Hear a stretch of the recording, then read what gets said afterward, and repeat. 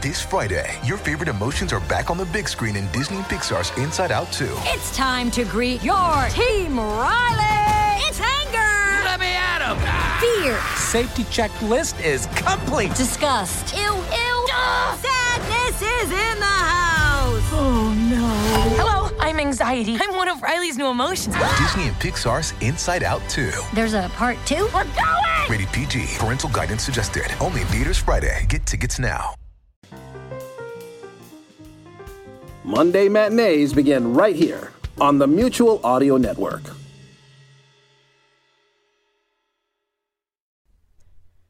The following audio drama is rated PG-13, suggesting that all children under the age of 13 should listen accompanied with an adult. Once upon a time, there was a king.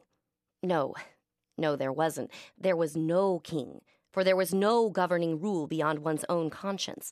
There was, however, a very, very sad carpenter by the name of Geppetto. His sadness was so great that it could only be assuaged with whiskey and madness. He had a light once, when his wife, pregnant with their son, was still alive, when they together dreamt of the boy's birth and how they would together raise him into manhood. But, as is the way in such tales, the Creator took from him his wife and his son, leaving him widowed, childless, and alone. And he became very, very sad, and his sadness, as is so often the case with such woes, transformed into contempt for God. Chatterbox Audio Theater presents Pinocchio, based on Carlo Collodi's original text, adapted for adults by Kyle Hatley. Book 1, Between God and Evil. Chapter 1, How It Was that Geppetto Killed His Pain with a Block of Wood.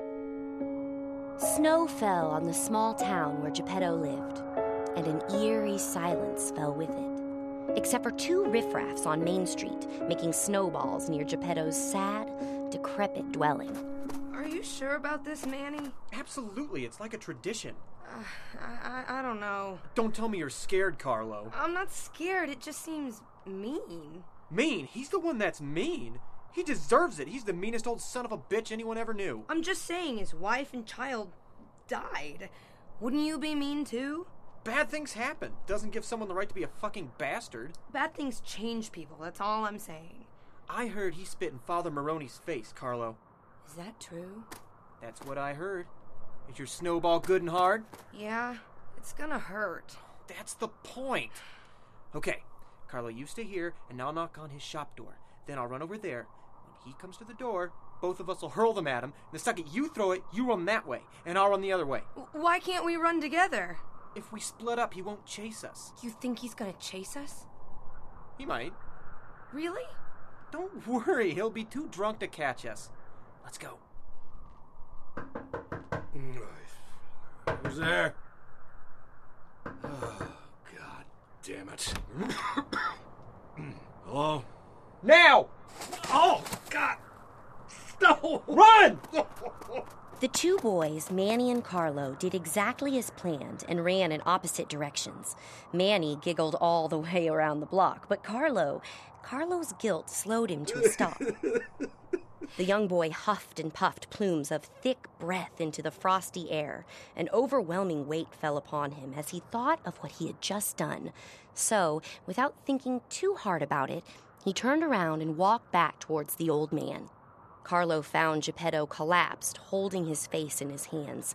Steam poured through the old man's fingers into the air like a dying furnace.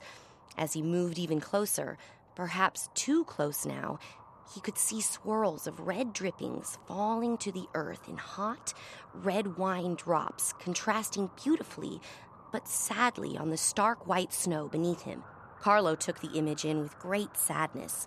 He felt compelled to apologize. Perhaps the old man might forgive him. Perhaps what the old man needed was an act of kindness. So many people in the town had ignored him for years. They'd written him off as a monster. But this was no monster, Carlo thought. This was a sad, beaten old man in the snow, holding his face. Snow fell unapologetically on him, careless of the scene. Perhaps, Carlo thought, all the old man needed was a connection. Excuse me, sir. I've come to apologize. My friend and I, well, it was wrong what we did to you. I'm sorry. What did you say? I'm sorry. At once, Geppetto violently seized the boy by his shirt and yanked him close. Sorry? Yes, sir. You're sorry? Yes, sir. His eyes were watery and red. He smelled of whiskey and smoke. His teeth were browning and broken, his old eyes fixed dangerously on young Carlo's. You broke my glasses. I'm sorry. I'm sorry, sir. Your friend, Manny. he was right to run. But you, I ought to strap you down to my work table and skin you alive. Please, sir, I'm so sorry. I take it back. Take what back? Throw in the snowball. I'm sorry. Geppetto pulled young Carlo so close to his face, the fog from their collective breath dizzied their vision. Once in the present, nothing can be taken back. Every action, every decision matters. Nothing can be taken back. What's your name? Carlo, sir. As you lie on your deathbed, Carlo, looking back on your life, looking back for comfort in memory, I want you to remember my face when I say these words to you. I hate you, and I will never forgive your actions. Your apology means nothing to me, Carlo, and I pray that my hatred for you keeps you from the gates of heaven. The old man released young Carlo. Go. Get out of here. Get out of here! The young boy ran crying into the white night. The old man lifted his eyes from the ground to the young boy running into the darkness. He wiped his eyes with his old thumb. He rubbed out the collected blood and snot with his shirt sleeve and cleaned off his bleeding lip with his other hand. Snow fell softly on his face. Small, icy stings that made his eyes water again. My glasses. The old man turned back towards his dwelling to find his glasses before the snow enveloped them. The light from the porch lamp shone harshly across the snowy porch in one solid triangular glow. He took one step back towards the house and tripped painfully to the ground once again. He shot up angrily to see what had taken him down. Half in the light and half in the darkness was a humongous wedge of wood, covered and camouflaged by the snow. He stared at the oddly shaped wedge and looked around. The wood pile's out back, he thought. Well, where the hell did you come from? He stepped towards the wedge and kicked at it with his feet. He looked around. Nothing but snow and darkness. The wedge lay belly up, and he thought, strangely, that it might be looking at him. Odd thing to think, considering this large wedge of wood had no particular features to suggest that it might be indeed looking at him. Nonetheless, it made him feel as though it were. He remembered his glasses and immediately reinstated his search. On his knees, sifting through the snow, he strained to find his spectacles. It was getting colder, and the snow was falling harder. After 30 minutes and 10 frozen fingers, Geppetto sat up, shaking his angry head. I must find my glasses. The old man stood up to walk back towards the house when he spotted the wedge of wood. A tiny twig jutting out from its side seemed to be pointing at something. Or was it just his aging eyes mixing up what was really there? He stepped back towards the house and stopped. He turned and looked once more on the wedge of wood. Are you pointing at something? Geppetto hobbled towards the direction the twig was pointing and scanned the area. And there, outside the lamp's stark light, cradled by snow, sat the old man's spectacles. I'll be damned. The old man closed off the cold world with his heavy, homemade front door, locked it and latched it, and carried the giant wedge of wood across the room, plopping it heavily on his work table. His gray eyes, magnified through his spectacles, concentrated on his strange discovery. I get the feeling that you keep looking at me. Geppetto's home was also his shop, a fireplace with a mantel, Atop the mantel were whittled pieces of wood in the shape of children playing, placed around a picture of his wife. The mantel was literally covered in these whittlings. Some had fallen off over time and landed on the wood floor beneath. Little arms and legs broken from their bodies, still lying there, ignored and unrescued. Geppetto had carved these children out of wood and gave them a home there next to his wife. Some would fall to their little wooden deaths. Some would stay safely near the picture of his beautiful wife. On the other side of the room was his workshop, which consisted of all the expected tools of a carpenter: saws, hammers, an axe, a measuring stick, nails, etc. But above the shop area, on a shelving unit from one entire side of the room to the other, lay a thick blue blanket. Several blankets, in fact, that were covering objects beneath it. Geppetto stared at whatever must have been beneath those blankets. He wiped his bloody nose again with his shirt sleeve and gazed up at this shelf. After a moment, his eyes moved from the objects under the blue blanket down to the wedge of wood resting on his work table. He seemed to be working something out in his old brain. His eyes seemed excited as he flicked them back and forth from the wedge to the shelf. After a while, his long gray eyebrows lost their sharpness and rested sadly on his forehead. Finally, he sighed a sad sigh and said, "Never mind." Geppetto moved towards his bed, which separated the shop from his living quarters. He sat down near his pillow and leaned over to open a nearby cabinet. He pulled from it a whiskey bottle. He unplugged the cork and put the bottle to his lips, and he drank deeply. His body warmed. Again, he dragged his shirt sleeve across his bloody nose, which left a red streak along his forearm and bicep. He drank another deep drink as he looked, once more, at the strange wedge of wood across the room on his table. After a moment, he walked, bottle in hand, to the mantel. His gray eyes met with every single whittled creation as he passed by them, studying their existence, their presence, their details with pride. He did this until his eyes landed softly on the picture of his wife. The wrinkles on his face seemed forever burned into frowns.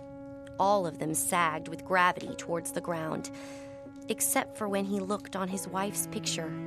For when he did this, the frowns turned upside down, straining, it seemed, against the natural order of things.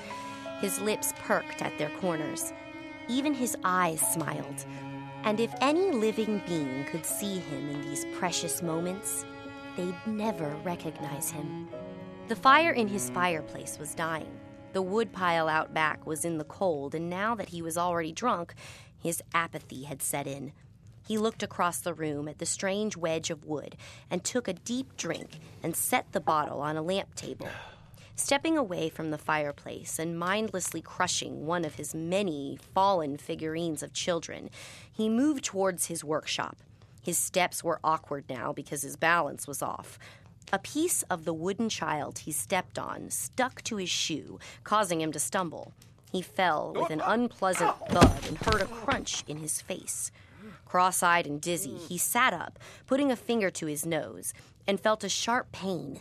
He picked his old body up off the floor and hobbled to the mirror above the sink, which was just beneath the shelf with the blue blanket. His nose, it seemed, was pulsating, throbbing and swelling. He had broken it again. This humble narrator says again, because legend has it that old Geppetto's nose had been broken every day of his life since the death of his wife and child.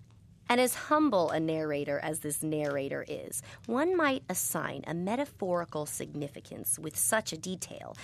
But one need not worry. Things break every day in the wake of a life, broken or unbroken.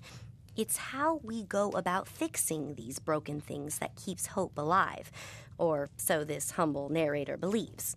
Anyhow, the old man pinched his nose with his index finger and his thumb, and he closed his eyes and drew a deep breath in preparation. and fixed his broken nose. Again. Continuing, the old man grabbed the heavy wedge of wood and hobbled towards the dying fire in the fireplace. He sighed as he leaned his old body over to dump the heavy wedge onto the grate. He slowly righted himself with a hand behind his back to align his vertebra correctly and backed up into his old chair.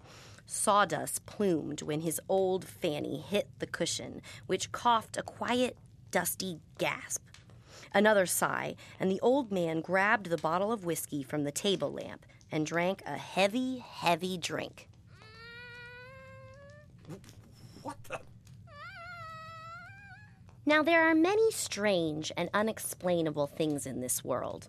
Things that play devilish tricks on our senses, things that fool even the most learned man. For instance, a draft of wind howling through the crack in the door. Aging wood expanding and contracting in fluctuating temperatures.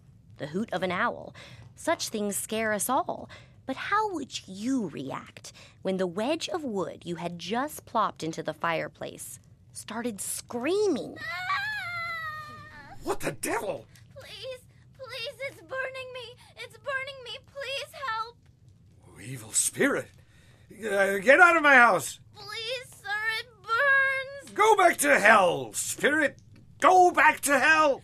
Please, sir, it hurts. These things do not happen. They do not happen. A wedge of wood is not speaking to me. Sir, please, I beg you. No. I helped you find your spectacles, sir. Please just get me out of this fire. It burns me so.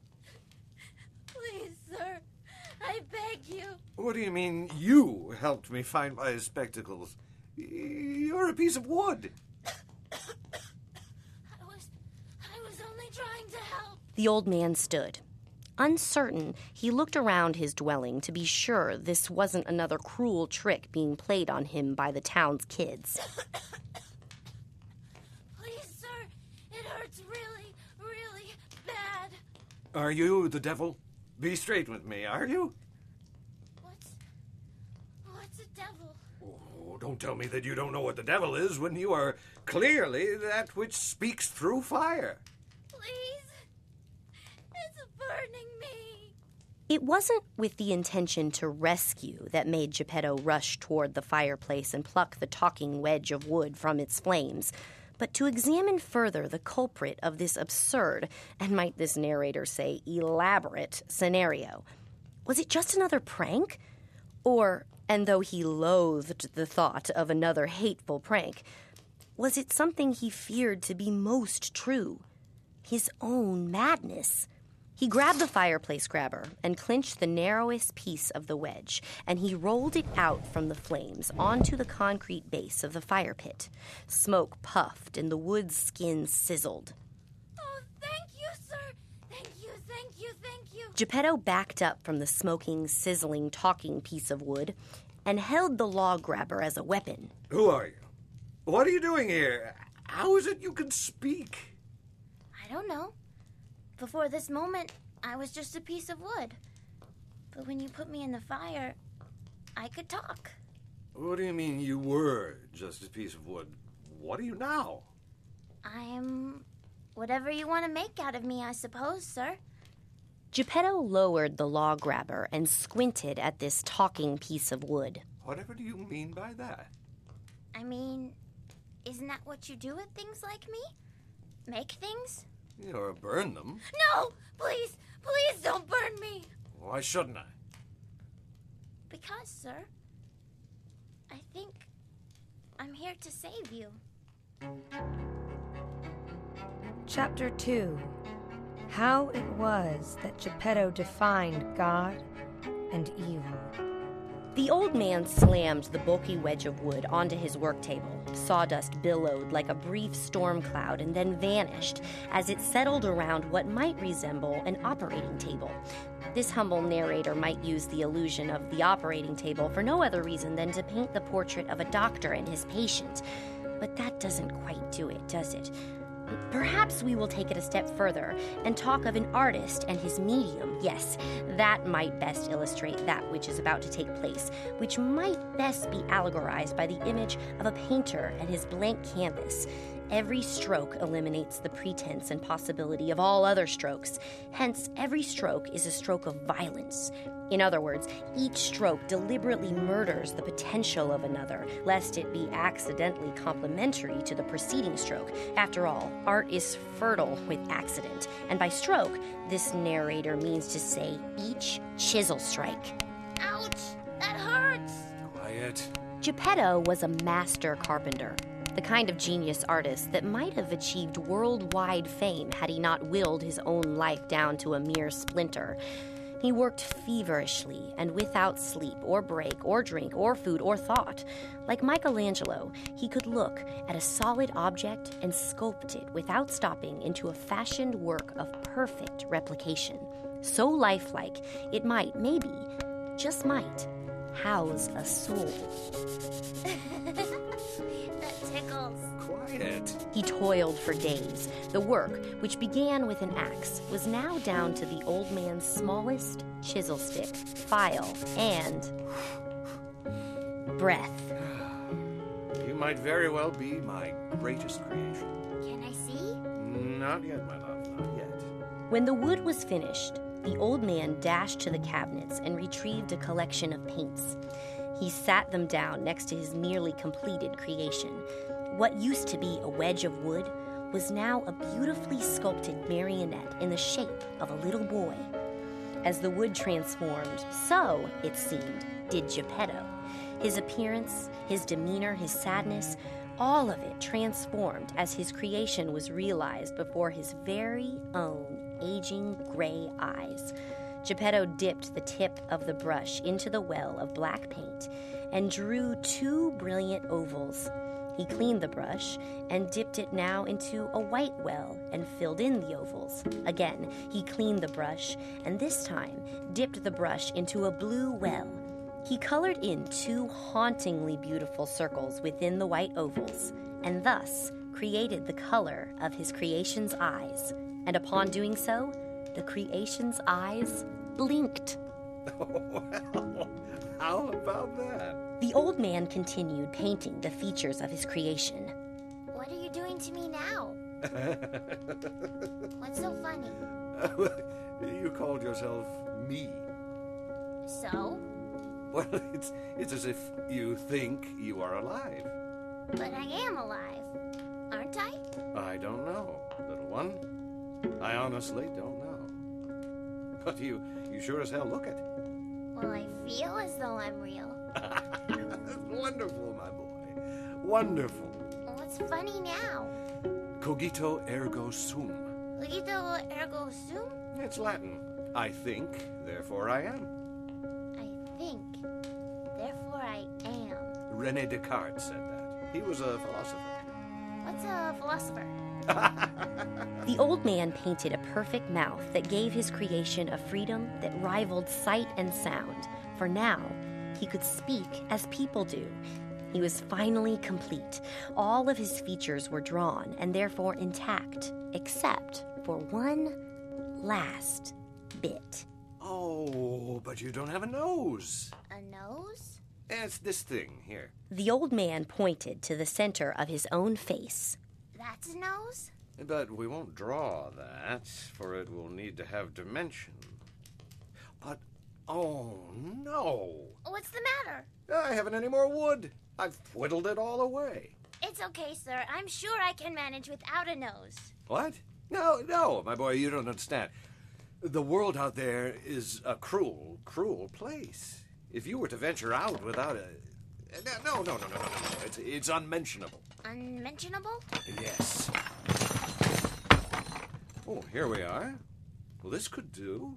What is it, sir? One of the legs of this old table. I could whittle it down for you. The old man grabbed his axe from the wall and he was on his way to completing his marionette boy.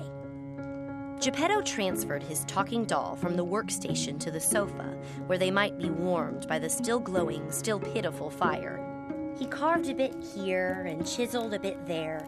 All the while, these tiny bits of wood, fell quietly to the floor below, casting a ring of blonde shavings below him and a halo of dust above. The puppet asked the old man question after question, and Geppetto, furiously but artfully whittling, answered his curious creation. What is feeling? It's when your senses are put to use. Senses? There are 5 of them. Sight, you see, belongs to your eyes. Sound belongs to your ears. Taste belongs to your tongue.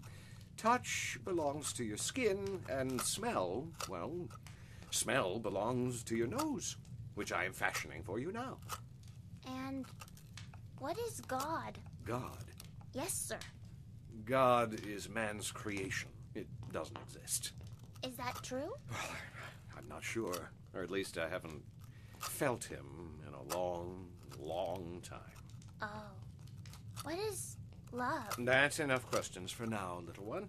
The old man carved the leg of his table down to a smooth, cylindrical nub. He sanded it to perfection and blew away the bits. There. You see that? Is this? That is your nose, my little one. Wow! Now we must attach it, and you will be whole. The old man lifted the small puppet off the dusty sofa and carried him back to the workstation. Geppetto's old legs seemed to have a hop-skip to them now as he began rummaging once more through his workshop, this time for a hammer and nails. He gathered the objects and pranced back towards the small puppet. His eyes shone brightly through his wrinkles. They beamed despite how glossy and old they were. He smiled at his creation as he lined the cylindrical nose up with the center of the face. Now, this may hurt a bit. He thumbed the nose in position and pinched the small pin nail at an angle and raised his chisel hammer and tacked in the first nail. Ow! Ouch! That hurts! One down, one to go. Almost done. Is that... Pain. What you're feeling is pain. Does it go away? Not always, I'm afraid. Pain varies. Hold still. This is the last one. Ow! Ow! Ow! There we are. All done. Now, that wasn't so bad. The old man froze. He stared at the marionette. His creation, his boy, was... beautiful. You, my boy, are beautiful. He held the puppet in front of the red rusted mirror. Do you see? The puppet stared at itself. It reached its little wooden hand out and touched the looking glass. Its mouth slacked with awe. That's... me? That's you, son. Son. I am your father, and you are my son. Father. Son. Yes. And now, my boy, I shall name you. I shall name you Pinocchio. Chapter 3. How it was that Geppetto murdered the Blue Fairy. The old man slept soundly. His snoring filled the room, but snoring was nothing new for Geppetto. Sleep, however, was. For tonight, he slept soundly for the first time in decades. Deep, conscience-killing sleep.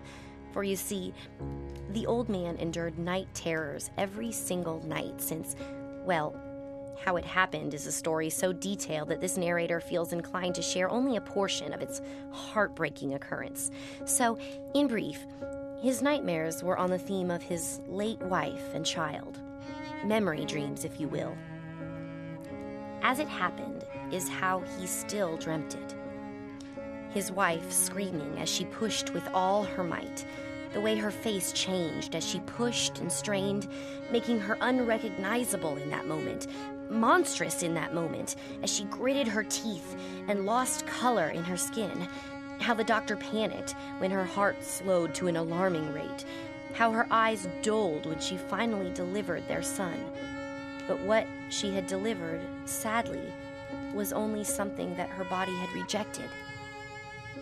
The child came into the world cold, small, gray, and still. A boy. And when the doctor said to Geppetto, "I'm sorry about your son," his young smile curled as he turned to his wife. "I'm sorry," she said to him. And then the light from her eyes faded thinly, slowly, quietly. He climbed into bed with his still wife and held their gray, still child between them. His heart, between the three of them, was the only one beating. Maria! The old man sat upright in his bed, cold sweat beading down his old face. He immediately covered his face with his hands, rubbing his old, bleary eyes. Sir, are you all right? The old man looked over at the fire and could see his creation at the couch, sitting in front of the dim, flickering light. Call me Father. Yes, Father. I'm fine. You should be sleeping, little one. Big day, you know. First day of school tomorrow. The first day of school is the first day of an education, which is the first step towards becoming a man. A man, Father? Now, that's what children soon become, if they study and lead a good life. Well, then that's what I want to be when I grow up. What do you think, miss? Who are you talking to, Pinocchio? Oh, just my new friend. The old man stiffened, his eyes alert. He quickly scanned the room. What new friend? Me, I'm afraid. You. Hello, Geppetto. From the shadowy corner of Geppetto's workstation appeared a luminous woman in a sultry, almost translucent blue gown, her blonde hair draped in curls down to the small of her exposed back. Her womanly features beneath her dress proudly and seductively showed through, teasing the eye as she moved in and out of the shadows. She wore a beautiful pearl necklace that hung between her breasts down to her hips, which were also exposed through the dress's otherworldly design. You two know each other? Pinocchio, go outside and play. But it's the middle of the night. Do not argue with me, son. Yes, Father. He's beautiful. He's mine. I'm afraid not, old friend. The woman in blue moved closer to Geppetto.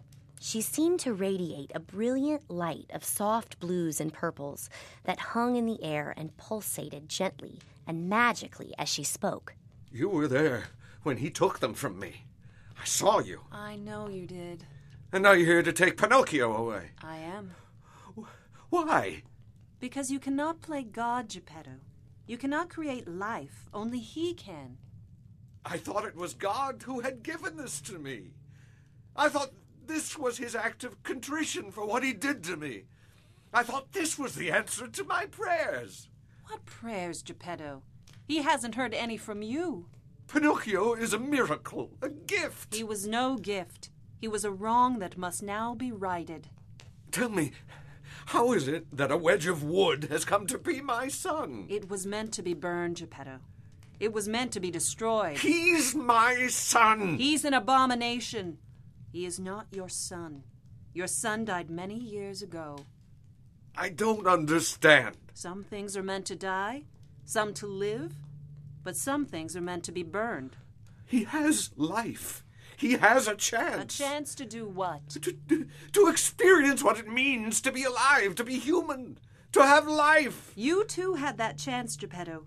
And what have you done with it? You've been trying to create life with your dolls and your figurines and idle hands, Geppetto. You should have done more with your life. My life was pain. Then you should have done more with your pain. I was robbed by you. I was robbed by God. You were not robbed, Geppetto. You took them from me. I was robbed of my wife, of my child. You took them from me, and now you've come to take Pinocchio. You've come to take everything I have. Why? Why does he do this to me? There are penalties for exacting work only he can manage. The old man's knees weakened, his old face contorted. A rage began to cook silently within him. God creates man, Geppetto. Man cannot create himself. His eyes left the gaze of the woman in blue and fell to the floor. Tears poured from his face, and his cheeks grew warm. The atmosphere silenced. He could hear the hum of madness brewing inside him to the beat of his charging heart. Such a sin cannot go unpunished. Of the materials the old man thrashed to the floor, a chisel knife glimmered beneath him. His eyes narrowed on the sharp instrument. You knew this would come? Yes. You knew I would come. Yes. The old man fell to his knees and steadily reached for the blade on the floor. The woman in blue gracefully moved toward him, as if to comfort him.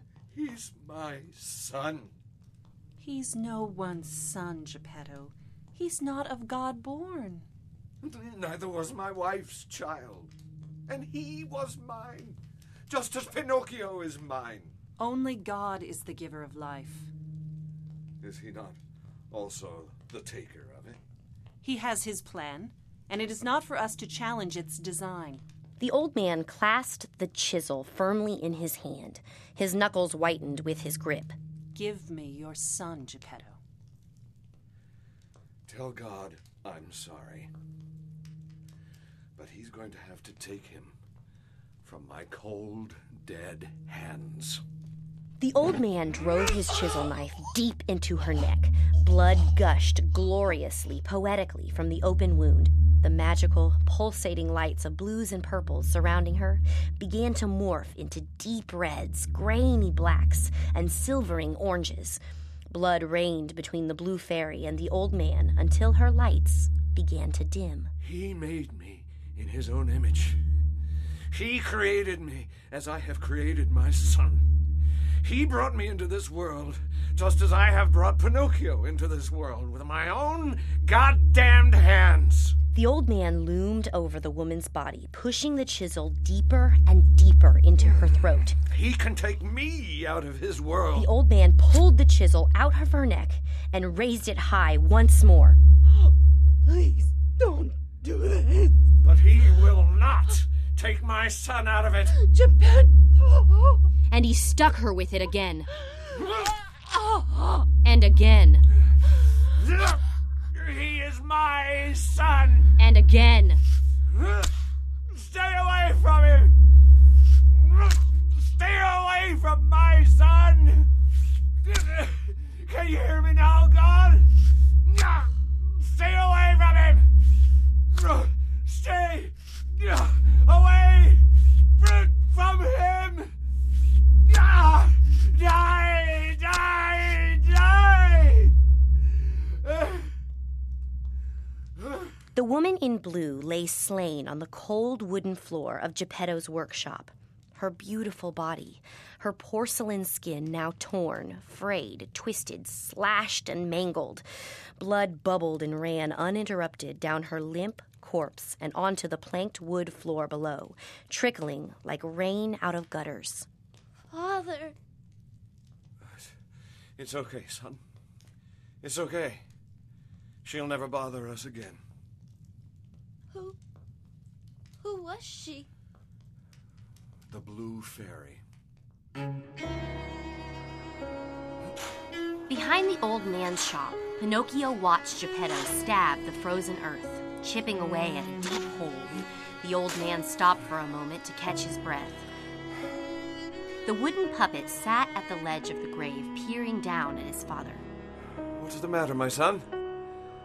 Is this hole for the pretty lady inside the house? Yes, it is. Are we trying to hide her?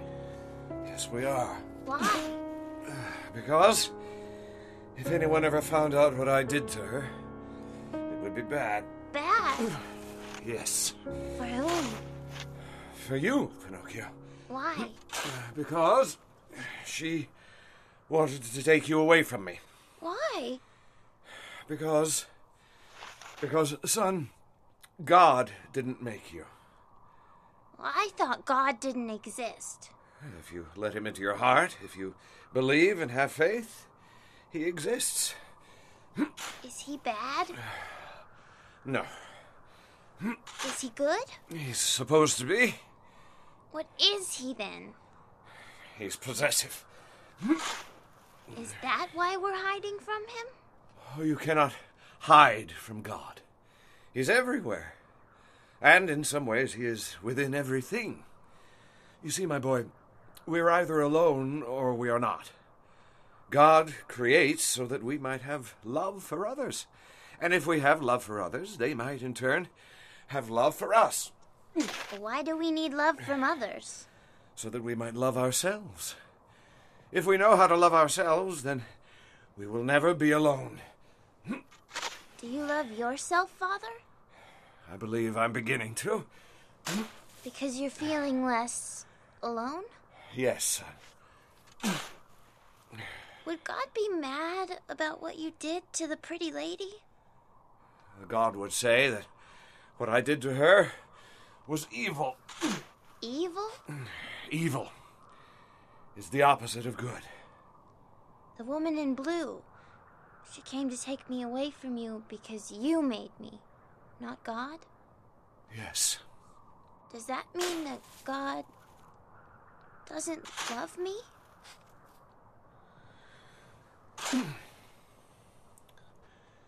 Yes, it does, my boy. Yes, it does. The old man buried the blue fairy in the cold ground, and the snow blanketed the disturbed earth, vanishing all evidence of the Deus ex machina. The old man took Pinocchio inside, where they sat by the sad fire, and he told the wooden puppet about the world and its cruelness. He told Pinocchio of right and wrong, of good and evil, and of God. Father, why are you so angry with God? There is much to learn of the difference between God and evil, my son. And the world, well, it has a way of teaching you that difference. You will have tragedies of your own, heartaches of your own, and loss. You will have loss. The old man's eyes became glassy and sad.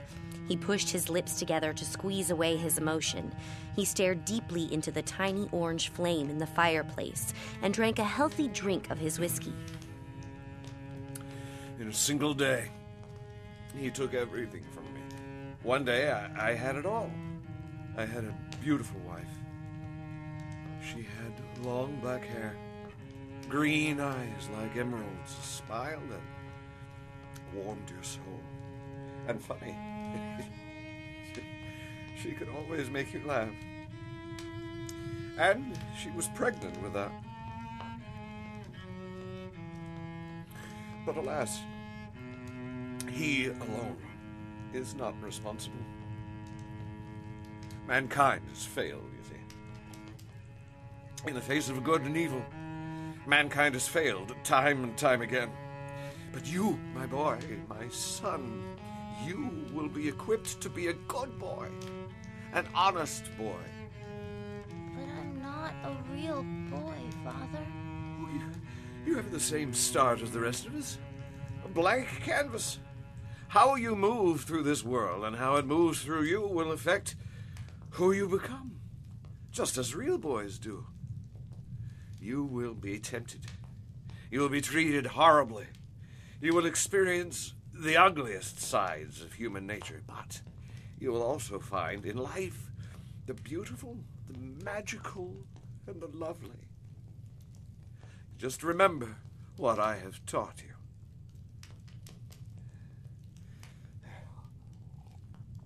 Time for bed, my boy. You have your first day of school tomorrow. You need your rest. Chapter 4. How it was that Geppetto lost Pinocchio to the world. The next morning, Geppetto awoke before the sun rose. He donned his clothes and looked around at his shabby home. This ratty environment is unfit for a young boy to grow up in. And for the first time in many years, the old man began to clean his aged, dusty, moldy home. He swept and mopped and dusted and scrubbed and threw out old junk that he'd collected or neglected over the decades. And by the time Pinocchio woke, the household was transformed. Wow! Oh, good, you're up. Hurry now, you'll be late for school. The old man was now on one of the shop ladders, dusting down old cobwebs from the slatted roof. He was leaning dangerously beyond the ladder's reach to clean out the corner where the shelf with the blue blanket draped. He poked furiously at the out-of-reach corner with a long broom. Oh, I packed your lunch. It's on the work table. What about my books? Well, there's money on the table. Stop by Joe Henningmeyer's bookstore on the way. That should be enough to cover the cost of your lesson books for the rest of the year. I'm scared, Father. What is it you're afraid of? The world.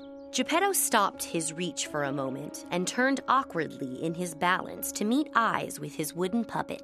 I didn't mean to scare you, son. The world can be a fine place when there are fine people who inhabit it. What about the ones who aren't fine? Well, stay clear of them, my boy. Always stay very clear of them.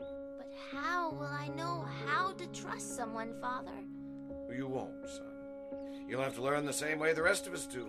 Because some things, you gotta learn the hard way. Geppetto offered a sad smile at Pinocchio. The wooden puppet smiled back. The old man turned awkwardly on his ladder to resume dusting the corner. In doing so, his foot slipped off the rung and... Father! Oh, it's all right. I just lost my footing. I'm all right. The old man picked himself up, dusted himself off, and noticed that Pinocchio was up at the shelf with the blue blanket. But the blanket had fallen along with Geppetto. The wooden boy moved in for a closer look, and what he saw was surprising, to say the least. On the uncovered shelf that ran the length of the entire workshop lay hundreds of little wooden puppets, just like Pinocchio, all of them resting limp and lifeless along the shelf. I'm not the first? It's not what you think, Pinocchio. After they died, I began making puppets, dolls, figurines. The old man shuffled to the mantel above the fireplace. He stared at the little wooden creations. His old eyes soaked them in, their precision, their delightful expressions, their exquisite detail. I began whittling life from inanimate objects to find her face again, to find his. I looked in everything I saw. Blocks of wood, newel posts, rock, marble. I became a bit of a sculptor, I suppose. I became great at creating things from nothing. His eyes fell sadly, softly onto a portrait of his wife. Pinocchio's gaze fell once more on all the wooden puppets. Are they my brothers? They're wood, that's all. I made them and they just sat there. You put strings on them and they move, but only because I moved the strings. They're just wood, that's all. But I am wood. You're my son, Pinocchio, and there are no strings on you. The wooden puppet looked at his arms and legs, and back to the old man. There are no strings on me. Well, you're going to be late for school. Yes, Father. Come straight home after and tell me all about it. I will. The puppet collected his things and headed for the door. Pinocchio. Yes, Father. Tell the world hello for me while you're out there, will you? Yes, Father. The puppet stepped onto the snow-covered street. The sun beamed down gloriously, and Pinocchio winced. He squinted to see, and slowly the world revealed itself. And it was beautiful. A marketplace just down the road filled with people buying fish, knives, fruit, meat, and blankets. Kids running and playing towards the schoolhouse. There was a man drinking from a carafe and yelling obscenities at passersby. He even grabbed a woman's breast. She slapped him and a policeman punched the man. Pinocchio's eyes widened at the scene. Another man walked with a cane. His leg was bent at a peculiar angle. A group of men carrying a large cut of a tree crossing the street yelled at the man with the funny leg, for he was moving too slow. There was also an older woman praying on the steps of something called a church. She was calling up to the sky, asking for God's help. Pinocchio remembered what his father had told him about God. Another woman, this one in tattered, worn-down clothes, asked a man in finer clothes for money. He spit in her face and asked her to keep away from him. She went to another man to ask, and he backed away. Her face was weird. Her skin looked rough and jagged, like it was losing hold of her skull. She came towards Pinocchio, and he froze. Little boy, do you have money you could spare to feed a leper? Money? A coin, even. Just a single coin. The puppet dug into his pocket and pulled out the money Geppetto had given him and looked at it in his hand, and then again to the old beggar for approval. Like this? Oh, my. All of it? I'm supposed to buy books for school with it. Well, my boy, you could buy many books with that sum. You wouldn't mind parting with a small portion now, would you? To help feed a helpless leper like myself. Well, I suppose not. The wooden puppet dropped a single coin into the old leper's hand. Bless you, child. Bless you. Pinocchio panicked. He searched his memory for what his father had taught him about social interaction. Have a nice day, ma'am. Oh, I will, my child. I will. The old woman turned from Pinocchio and hobbled straight for the ale merchant just down the street. So this is the world? Hello, world! Oh, and my father, his name is Geppetto. He told me to tell you hello! The puppet smiled and began walking down the street. He located the bookstore Geppetto had mentioned, Johanningmeier Books and Publishing. The puppet climbed the steps of the old, decrepit bookstore and entered. The place was filled with books in tall, leaning stacks. The wooden puppet walked through columns and columns of old, tattered, worn books stacked to the ceiling. Gazing up and down at the forest of stories around him, Pinocchio failed to notice a particularly sharply dressed man gazing down at him. Well, hello there. Hello, sir. My, you are something else, aren't you? I don't know what you mean, sir. I mean, you are... My.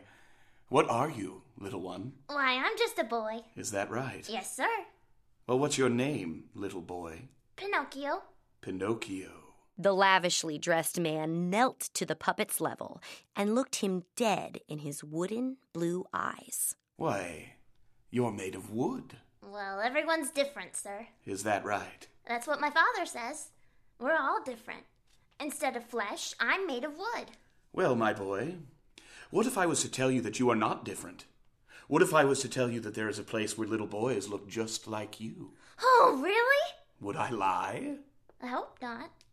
My father says that lying leads to a poor life. But you don't look very poor, mister. What is your name, sir? Dodry. Dr. Kenneth Dodry. A doctor? So you fix people, you're a healer. You can say that, sure. Well, I guess I can believe a doctor. Not all doctors, my boy, but you can believe me. So, what are you doing here in this bookstore? Oh, it's my first day of school. I'm here to purchase books. School? Yes, sir, Mr. Dodry. Oh, I'm sorry, doctor. I want to grow up and be successful and see the world and give all my money away to people who need it. 'Cause I'll make enough to take care of myself and the whole world. You will you? Yes, sir. I want to be a doctor, too. My father is a carpenter. He makes things. I want to be able to preserve things that are made. I'm a good son, too. He's very proud of me. He said so. The good doctor's eyes fixed tighter on the puppet, who was so pleased to be conversing with someone again. Then, Dodry put his hand on the puppet's shoulder. What if I were to tell you that you didn't need schooling to be successful? Well, but my father says... School is a good, well-intentioned enterprise, sure, for ordinary boys. But for extraordinary boys such as yourself, well, the sky's the limit, Pinocchio. The sky is the limit. I don't know. Oh, I mean no harm, my boy. No harm at all. And there are others. Like me, you say? Oh, yes. Many others. Just like you. The puppet felt something in his stomach that made him uneasy. His eyes left Dodry's gaze briefly to ponder the scenario. Well, my father told me that men often play tricks on you. Your father is a wise soul, my boy. He is right to warn you of such things. But he is teaching you of manly things when you are only a child. I may be a child now, but I want to be a great man one day. But these are the years, my boy, to be a child. To run and play and do childish things. I don't much care for childish things, sir. I mean, that is to say, I will certainly indulge in my years as they come, but I can't wait for them to find me a grown and successful man. Well, they say it doesn't happen overnight, my boy, but I'm afraid it does. It does for us all. What do you mean, sir? You hang on to childhood as long as you can, because one day the sun sets on the child's land, and by sunrise you're holding an adult's hand. And unfortunately, you realize you're already in far too deep and must continue on, a man. Is that you, Dodry? I thought I told you to stay the fuck out of my establishment, you bloody wretch. The shopkeeper of the bookstore spotted the old, sharply dressed doctor and loomed over the scene with a beet-red face and a wrinkly, furrowed brow. He waited for Dodry to make a move. The puppet was surprised and quite alarmed by the sudden change of mood. Well, well. Wilson Johanningmeyer, how are you today, sir? Get out of my shop, Dodry, before I call on the police. I was merely helping this boy understand something. I'm sure you were, you loony. Every boy I see you talking to in this store ends up missing. I've reported it to the city council, and I've reported it to the police. You've no evidence against me, Wilson.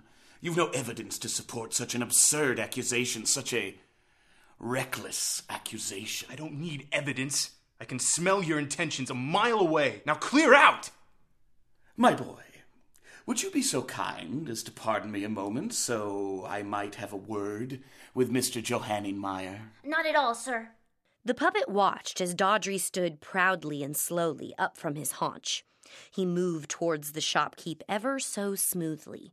It was as if he glided rather than stepped. Dodry put his hand on Wilson's shoulder, but the shopkeeper slapped it off.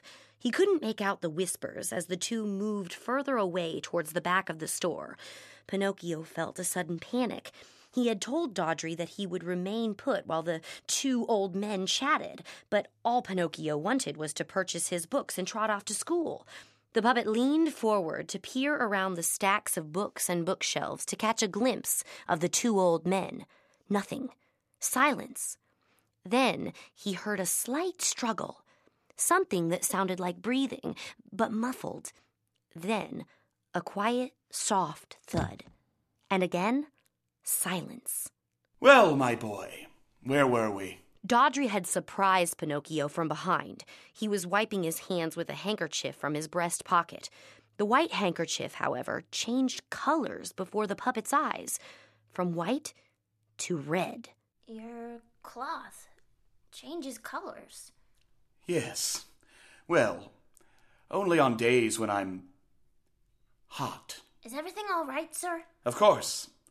Mr. Johanningmeyer was under the impression that I favor small boys in the pursuit of lucrative opportunities. Why would he think that, sir? Because I don't favor him. And just then, the school bells rang. Oh no, that's the school bell! I need to find Mr. Johanningmeyer to purchase my books. I'll be late. Or you can come with me. I really shouldn't, sir. My father told me I should go to school. How would you like to have money enough to care for your father so that he will never have to worry again? Oh, I would want that more than anything, sir. Then come with me, my boy. Come with me. And I'll have enough to care for my father? May God strike me dead if I tell you a lie. And so, as is the way with such stories, the wooden boy grabbed the old man's hand and followed his lead out of the shop and onto Main Street. Just as they made their exit, a civilian off the street entered and began calling for Wilson, the shopkeeper. After a few minutes of calling for the old man, the civilian muttered a soft swear and made his exit. It would be hours, in fact, before Wilson Johanningmeyer's body would be discovered. The police would tell his wife and children that he was the victim of a robbery, though nothing, not a thing from his shop was stolen, except the truth. Chapter 5. How it was that Pinocchio met his first friend. Or, how it was that the good Dr. Kenneth Dodry gave Pinocchio a place to stay. It seemed to the little wooden boy as though they'd been walking for hours. The sun had certainly changed its position in the sky, and the clouds began to clamber in. Not much farther now. Looks as though it will surely snow again, doesn't it? If you say so, sir. The two continued walking a path that led them well out of the town and into the forest surrounding it. Pinocchio looked up at the towering trees, all of them tall but hunched over inward, creating a sort of canopy. As they walked through the path, it grew darker. All those tall trees seemed to bend closer towards the ground, as if to get a better look at the strange boy walking beneath them. What are they? What? Those? Why, they're trees, boy. Haven't you ever seen a tree before? I sense a strange familiarity with them. Well, you are made of wood, aren't you? I like to think I'm made of my father. Aren't we all? The two had been walking for hours, deeper and deeper into the forest.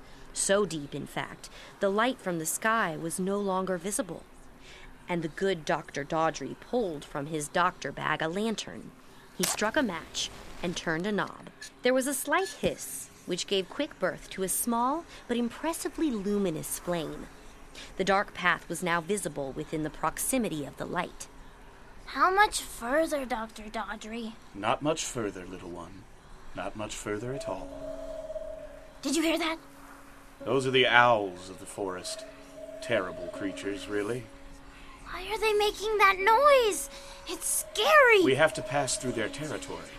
They won't harm you so long as you don't look or speak at them. And what happens if I do? Just then, Dr. Dodry stopped dead in his tracks, wheeled around to face the wooden puppet, and looked him sternly in the eye. Then they'll harm you. Understand? Yes, Dr. Dodry. Finally, the good doctor stood, turned, and resumed course. Pinocchio watched the man walk a ways ahead. Then, startled by the darkness, he rushed to join Dodry's side, once again in the protection of the lamplight. The whispers the boy heard seemed to intensify with each step they took. What are they saying? Lies. They whisper lies. Why do they do that, sir? Because they are deceitful creatures straight from hell, whose sole intent is to have you stray from the path. What path? The good doctor whirled around once more and grabbed the boy by his shoulders, shaking him. Why do you ask so many goddamn questions? Keep your mouth shut. Understand? Yes, sir. Not another word. The good doctor stood and turned back to the path and began walking. But this time, the wooden puppet stayed put. I want to go home now, sir. I do not wish to follow you any further. And with this, Dodry stopped dead in his tracks. He did not turn around to confront the boy, nor did he show any further signs of violence. In fact, the good doctor didn't say a word. The puppet stared up at him, terrified by the sudden silence. Sir, I said I do not wish to follow. I heard what you said, puppet. But it's like I said about having to become a man. While sun sets on the child's land, by sunrise you're holding an adult's hand. And unfortunately, you realize you're already in too deep. Grab him! Two bodies suddenly leapt from the dark of the forest and snatched up the little puppet. Get him on his leg. Before he could scream for help, his mouth was stuffed and tied shut. Still. For shit. Come on, it's just a wooden doll! Twisty little fuck! His arms and legs were quickly bound until he was enveloped fully by net and rope. Dodry smiled devilishly and turned to continue walking. One of the body snatchers, a giant of a man, secured Pinocchio to a long rope by which he dragged the little puppet like a sack. Dirt, stones, and bristles tore into Pinocchio's wood, chipping it, scratching it, rattling his little wooden body as he tumbled along at a good distance behind. The other snatcher, a scrappy old woman, seemed to be mending a finger. Nice work, Creed. Thank you, sir. I thought he'd never shut up. What's the matter with you, Song? The little fucker broke my finger. You better shut your mouth, Creed. Yeah, or what? Or I'll knife you in your sleep, you fat fuck. Knock it off. Is everything in order for tonight? Yes, sir. Duncan is bringing his top buyers. The estate is clean? Define clean. Suitable for visitors, for buyers, for the rich and wealthy patrons we collect for. What else? Song was in charge of the cleaning? You fucking rat! I was in charge of arranging travel for the patrons. Silence. Whatever state it's in, better find resolve before nightfall. A clean house is the sign of an ordered mind. And so, the good doctor and his two servants traveled onward. The path, not further from here, opened up into a wide expansion of land, still canopied by the humongous trees. The puppet, dragging behind, wept in fear, and had recalled all that his father had told him about the world, and how he hadn't told him enough. In you go! Welcome to your new home, you little fucker.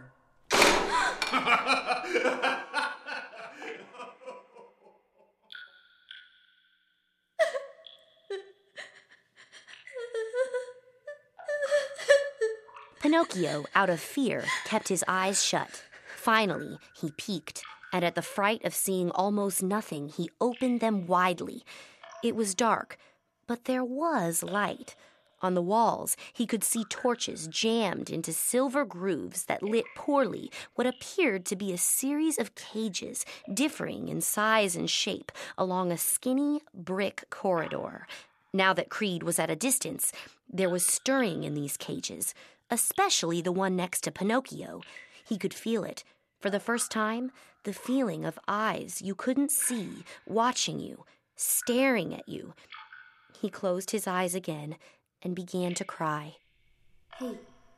Hey you, boy? Yeah. Yes? Out of the darkness, in the cage next to him, he could see something. He could not quite make it out, but he could see something. Someone? Are you okay? I don't know. Where am I? We're in Dodry's dungeon, under his estate. What's your name? Pinocchio. What's yours? Jasper. Nice to meet you, Pinocchio. Nice to meet you, too. Why am I here? The same reason the rest of us are here. Pinocchio opened his eyes and looked at the cage next to him. A young boy, about his age, leaned into the light, and Pinocchio could see that this boy was made of porcelain. Beautifully colored porcelain, but the top of his head was cracked and broken down to his eye. He looked quite scarred. Why are we here? To be sold. Chapter 6. How it was that Geppetto met the Red Cricket. Geppetto, meanwhile, began building a bed for his new son. Sweat beaded and streamed down his wrinkly face and plopped coolly onto the frame he was now nailing together. A fire roared in the fireplace. His whiskey bottles sat unopened, and he, for the first time in decades, removed the shutters from his windows. The light poured in, and the atmosphere, like himself, was changed. And then the old man paused his work and looked up at the door. Well, who the devil could that be? He set his tool on the work table and wiped his wet forehead with his even wetter forearm and moved cautiously towards the door. He peered through the door's looking hole and saw nothing. He pulled away and studied the door, waiting. Was he imagining that knock? Was he losing his mind? He had been working rather intensely. Open the door, Geppetto. He had heard the knock. And what a peculiar little voice on the other side of it. He peered once more through the looking hole, and again saw nothing. I don't have to knock to enter, you know. I'm merely offering the courtesy. Who are you? I cannot see you. Let us just say I'm a friend. I have no friends. I know this. Want one? Leave my doorstep, whoever you are. Certainly. However, if I do, you'll never find Pinocchio, is it? Pinocchio? Where is he? What have you done with him? But the old man saw nothing at his door. He stepped out of its frame and peered everywhere. His eyes darted up and down, left and right, and then... What the devil? The tables had turned. The old man pounded on his front door, which had now locked him out of his own home. Open this door! Whoever you are, open this door! Just then, at that moment, the boys, Carlo and Manny, who had so abused him nights before, passed by. Look! The old man's gone mad! Looks as if he's locked out of his house. Quick, make another snowball. Manny, no! Leave him alone. What's the matter, Carlo? Scared of an old lunatic? I think we've harassed him enough, don't you? For Christ's sake, Carlo, when did you become such a sissy? Okay, I'm gonna throw it this time, and then we're gonna run. No, Manny, don't! Manny laughed as Carlo covered his mouth, but the old man... He nailed him! Manny, shut up! He's not moving. Carlo took a step closer off the road and another step closer towards the old man's house. Jesus, Manny. He's not moving. Oh, it was a snowball, Carlo. He's fine. Manny's laughter slowed to a halt as he, too, began to realize what this might mean. We have to see if he's well or if he's... What? Dead? Oh, come on. He's not dead. The boys watched his terribly still body. It lay there simply and without motive or motion. Oh, fuck. Did we kill him? We have to go over there. I'm not going over there. No way. You throw the snowball, Manny. You're coming. No way. I say we get out of here before anyone sees. Carlo angrily grabbed Manny's arm and began pulling him towards Geppetto's still body. And you called me a sissy? You threw it. You're coming with me. Let's go. Carlo, yanking Manny by the arm, sludged through the wet, deep snow. When they came upon the old man's still body, they cautiously peered down on him. His head, split open at the forehead, was spitting up blood. His mouth was slightly ajar, and a gash had formed that ran like a crag from his forehead to the top of his mouth, where a tooth was hanging by a nerve. But soft, easy steam piped slowly out of his nostrils. Oh, Mary, Mother of God, is he dead? No. He's still breathing. How can you tell? Out of nowhere, the old man grabbed the two boys and began beating them. Help! Somebody help! Please, sir, please. It wasn't me. I didn't throw it. Help me! You think these pranks are funny? You think it amusing to harm an old man who just wants to be left alone? You're reckless in your ways, you little shits. You insult. You endanger. And you injure me. These petty pranks, these childish fucking games, they make monsters out of men. The old man lost his grip on Manny, who managed to kick himself free and run fast for the road, leaving Carlo bloody and alone. Help! Help! He's gone mad! He's gone mad! But Geppetto did not soften his blows on poor Carlo. He pounded his knuckles deep into the small boy's flesh. The boy's defense began to wane. He managed to grab hold of the old man's face to push him further away, but the old man pushed back with surprising strength. Please, sir, I'm innocent in this. I did not throw it. But you were audience to it, were you not? You allowed it. You were entertained by it. No! Do your parents know that you harass me so? No, sir. Speak up! No, sir. The old man grabbed the boy by his lapels and brought his face close. Geppetto's teeth, yellow and snarled, gritted tightly together like a lion about to roar. His broken tooth still hung and dangled above his lower lip. The blood from his head reddened as it began to freeze to his face. His eyes narrowed under a brow so furrowed it centered poor Carlo's eyes powerfully beneath them, as if they were now an awning shadowing him from the sun, from hope. The boy was now sure the old man would kill him right there in the snow.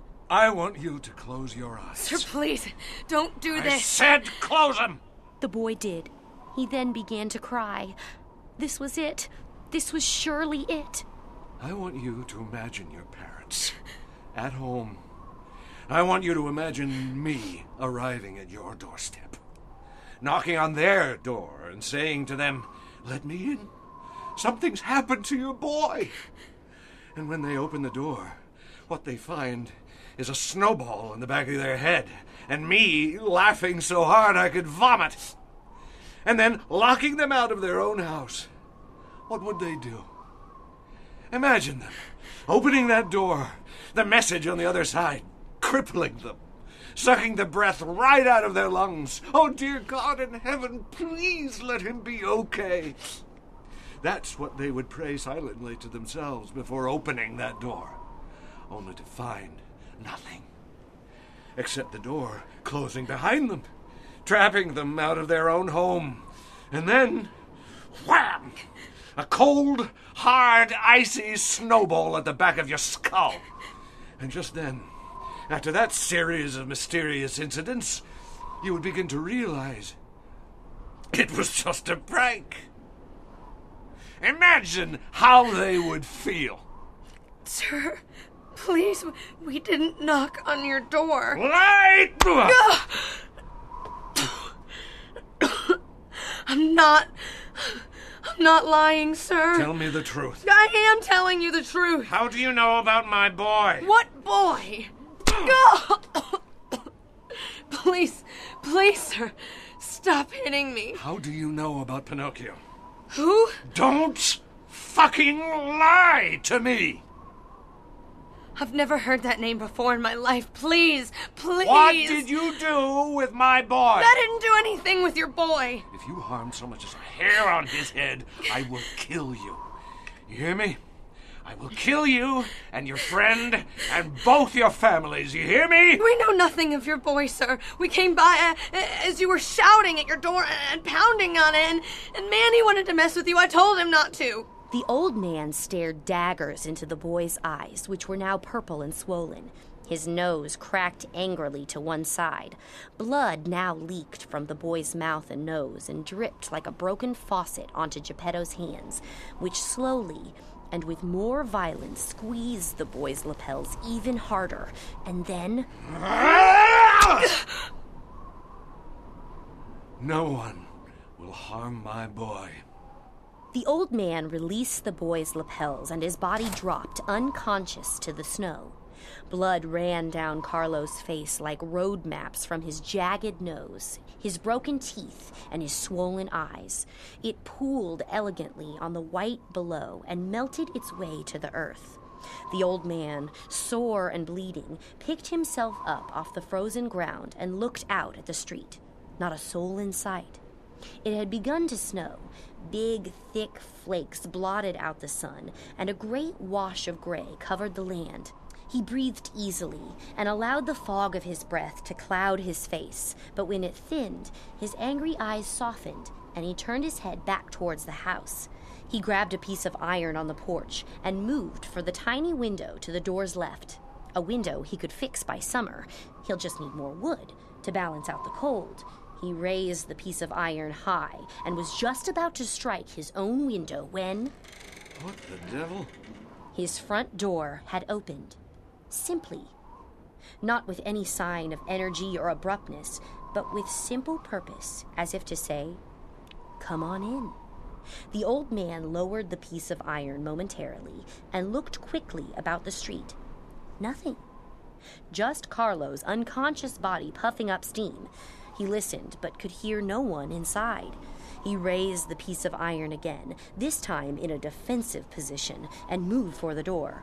He opened it slowly. Who's in there? The old man stepped carefully inside. The wind howled through the slightly cracked door. The snow was coming down harder now, but inside, the fire crackled as if no event had taken place, as if all were still at peace. Who is in my house? The old man took another step inside. The floorboards creaked, which murdered any chance of a stealthy attack. Another step, another creak. Close the door, would you? It's getting cold out.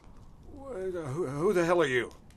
What are you doing in my house? The voice came from nowhere, or at least the old man couldn't seem to find it out. I helped myself to some whiskey. You didn't have any tea. I hope you don't mind. Who are you? My name is Jiminy. And there, arched over the cap of Geppetto's whiskey bottle, was a tiny, red cricket. Oh, Jesus, Mary and Joseph. It's true. I've gone mad. I'm afraid not, Geppetto. And it knows my name. A talking cricket knows my bloody name. I am mad. I'm afraid I've got some very bad news, old man. Your creation, your Pinocchio, is lost. What? What do you mean, lost? Lost to the world. He was abducted by a very dangerous man. A man who does heinous, vile, inexplicable things to little children, especially to those cut from a different cloth, if you will. How do you know this? Because, Geppetto, that man works for me. And who are you? Allow me to answer your question with a question. Is your soul for sale? The old man's hands began to tremble. The iron dropped, and with his back against the doorframe, he slid steadily, helplessly to the floor. The wind howled louder, and outside the snowfall thickened, and a tornado of flakes barged through, pushing the door open. Snow stung his old face as it whipped by. Geppetto turned his head to look on the change of weather. Thunder cracked. Geppetto could see darker clouds rolling in. Bolts of lightning broke through and stabbed the ground. He could see that Carlo was no longer in the yard. The boy must have picked himself up and hobbled away. Faint traces of his blood colored the path of what must have been a slow and sad escape. The old man could see now that he was, indeed, not mad at all. He could see that Carlo and Manny had not locked him out of his house, that a red cricket was, in fact, speaking to him. He could see now that this visitor had a purpose. He could see now that his boy was lost to the world, somewhere between God and evil.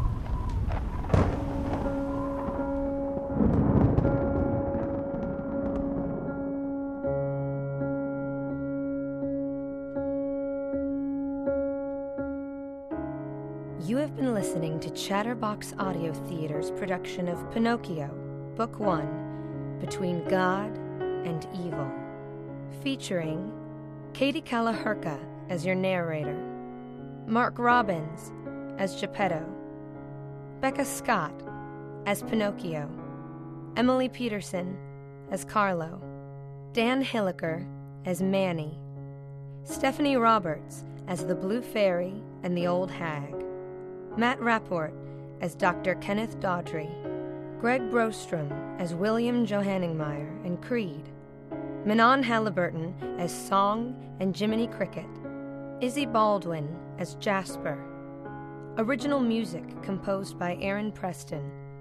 Music performed by Aaron Preston and Daniel Ernest. Sound effects by Merlin James, Alexander Salisbury, and Joe Concha. Produced by Joe Concha and Merlin James, Alexander Salisbury. Original text by Carlo Collodi. Adapted and directed by Kyle Hatley. This is your announcer, Emily Peterson. Chatterbox Audio Theater is a non-profit, web-based community theater that advances the exchange of ideas by channeling creativity and artistic collaboration into recorded audio works that enlighten, entertain, and inspire. Download all our shows, meet our cast and crew, and make a donation to support our work at www.chatterboxtheater.org.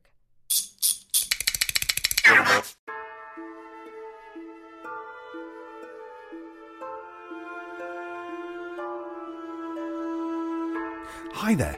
Are you a fan of all things horror? Yeah? You are? Well, in that case, find Tuesday Terrors, which is the Mutual audio feed that comes out on a Tuesday, believe it or not. Shock horror, I know. But if you subscribe there, you'll find amazing horror fiction audio in your player every Tuesday. Yeah. Tuesday Terrors. Subscribe to the Mutual Audio Network.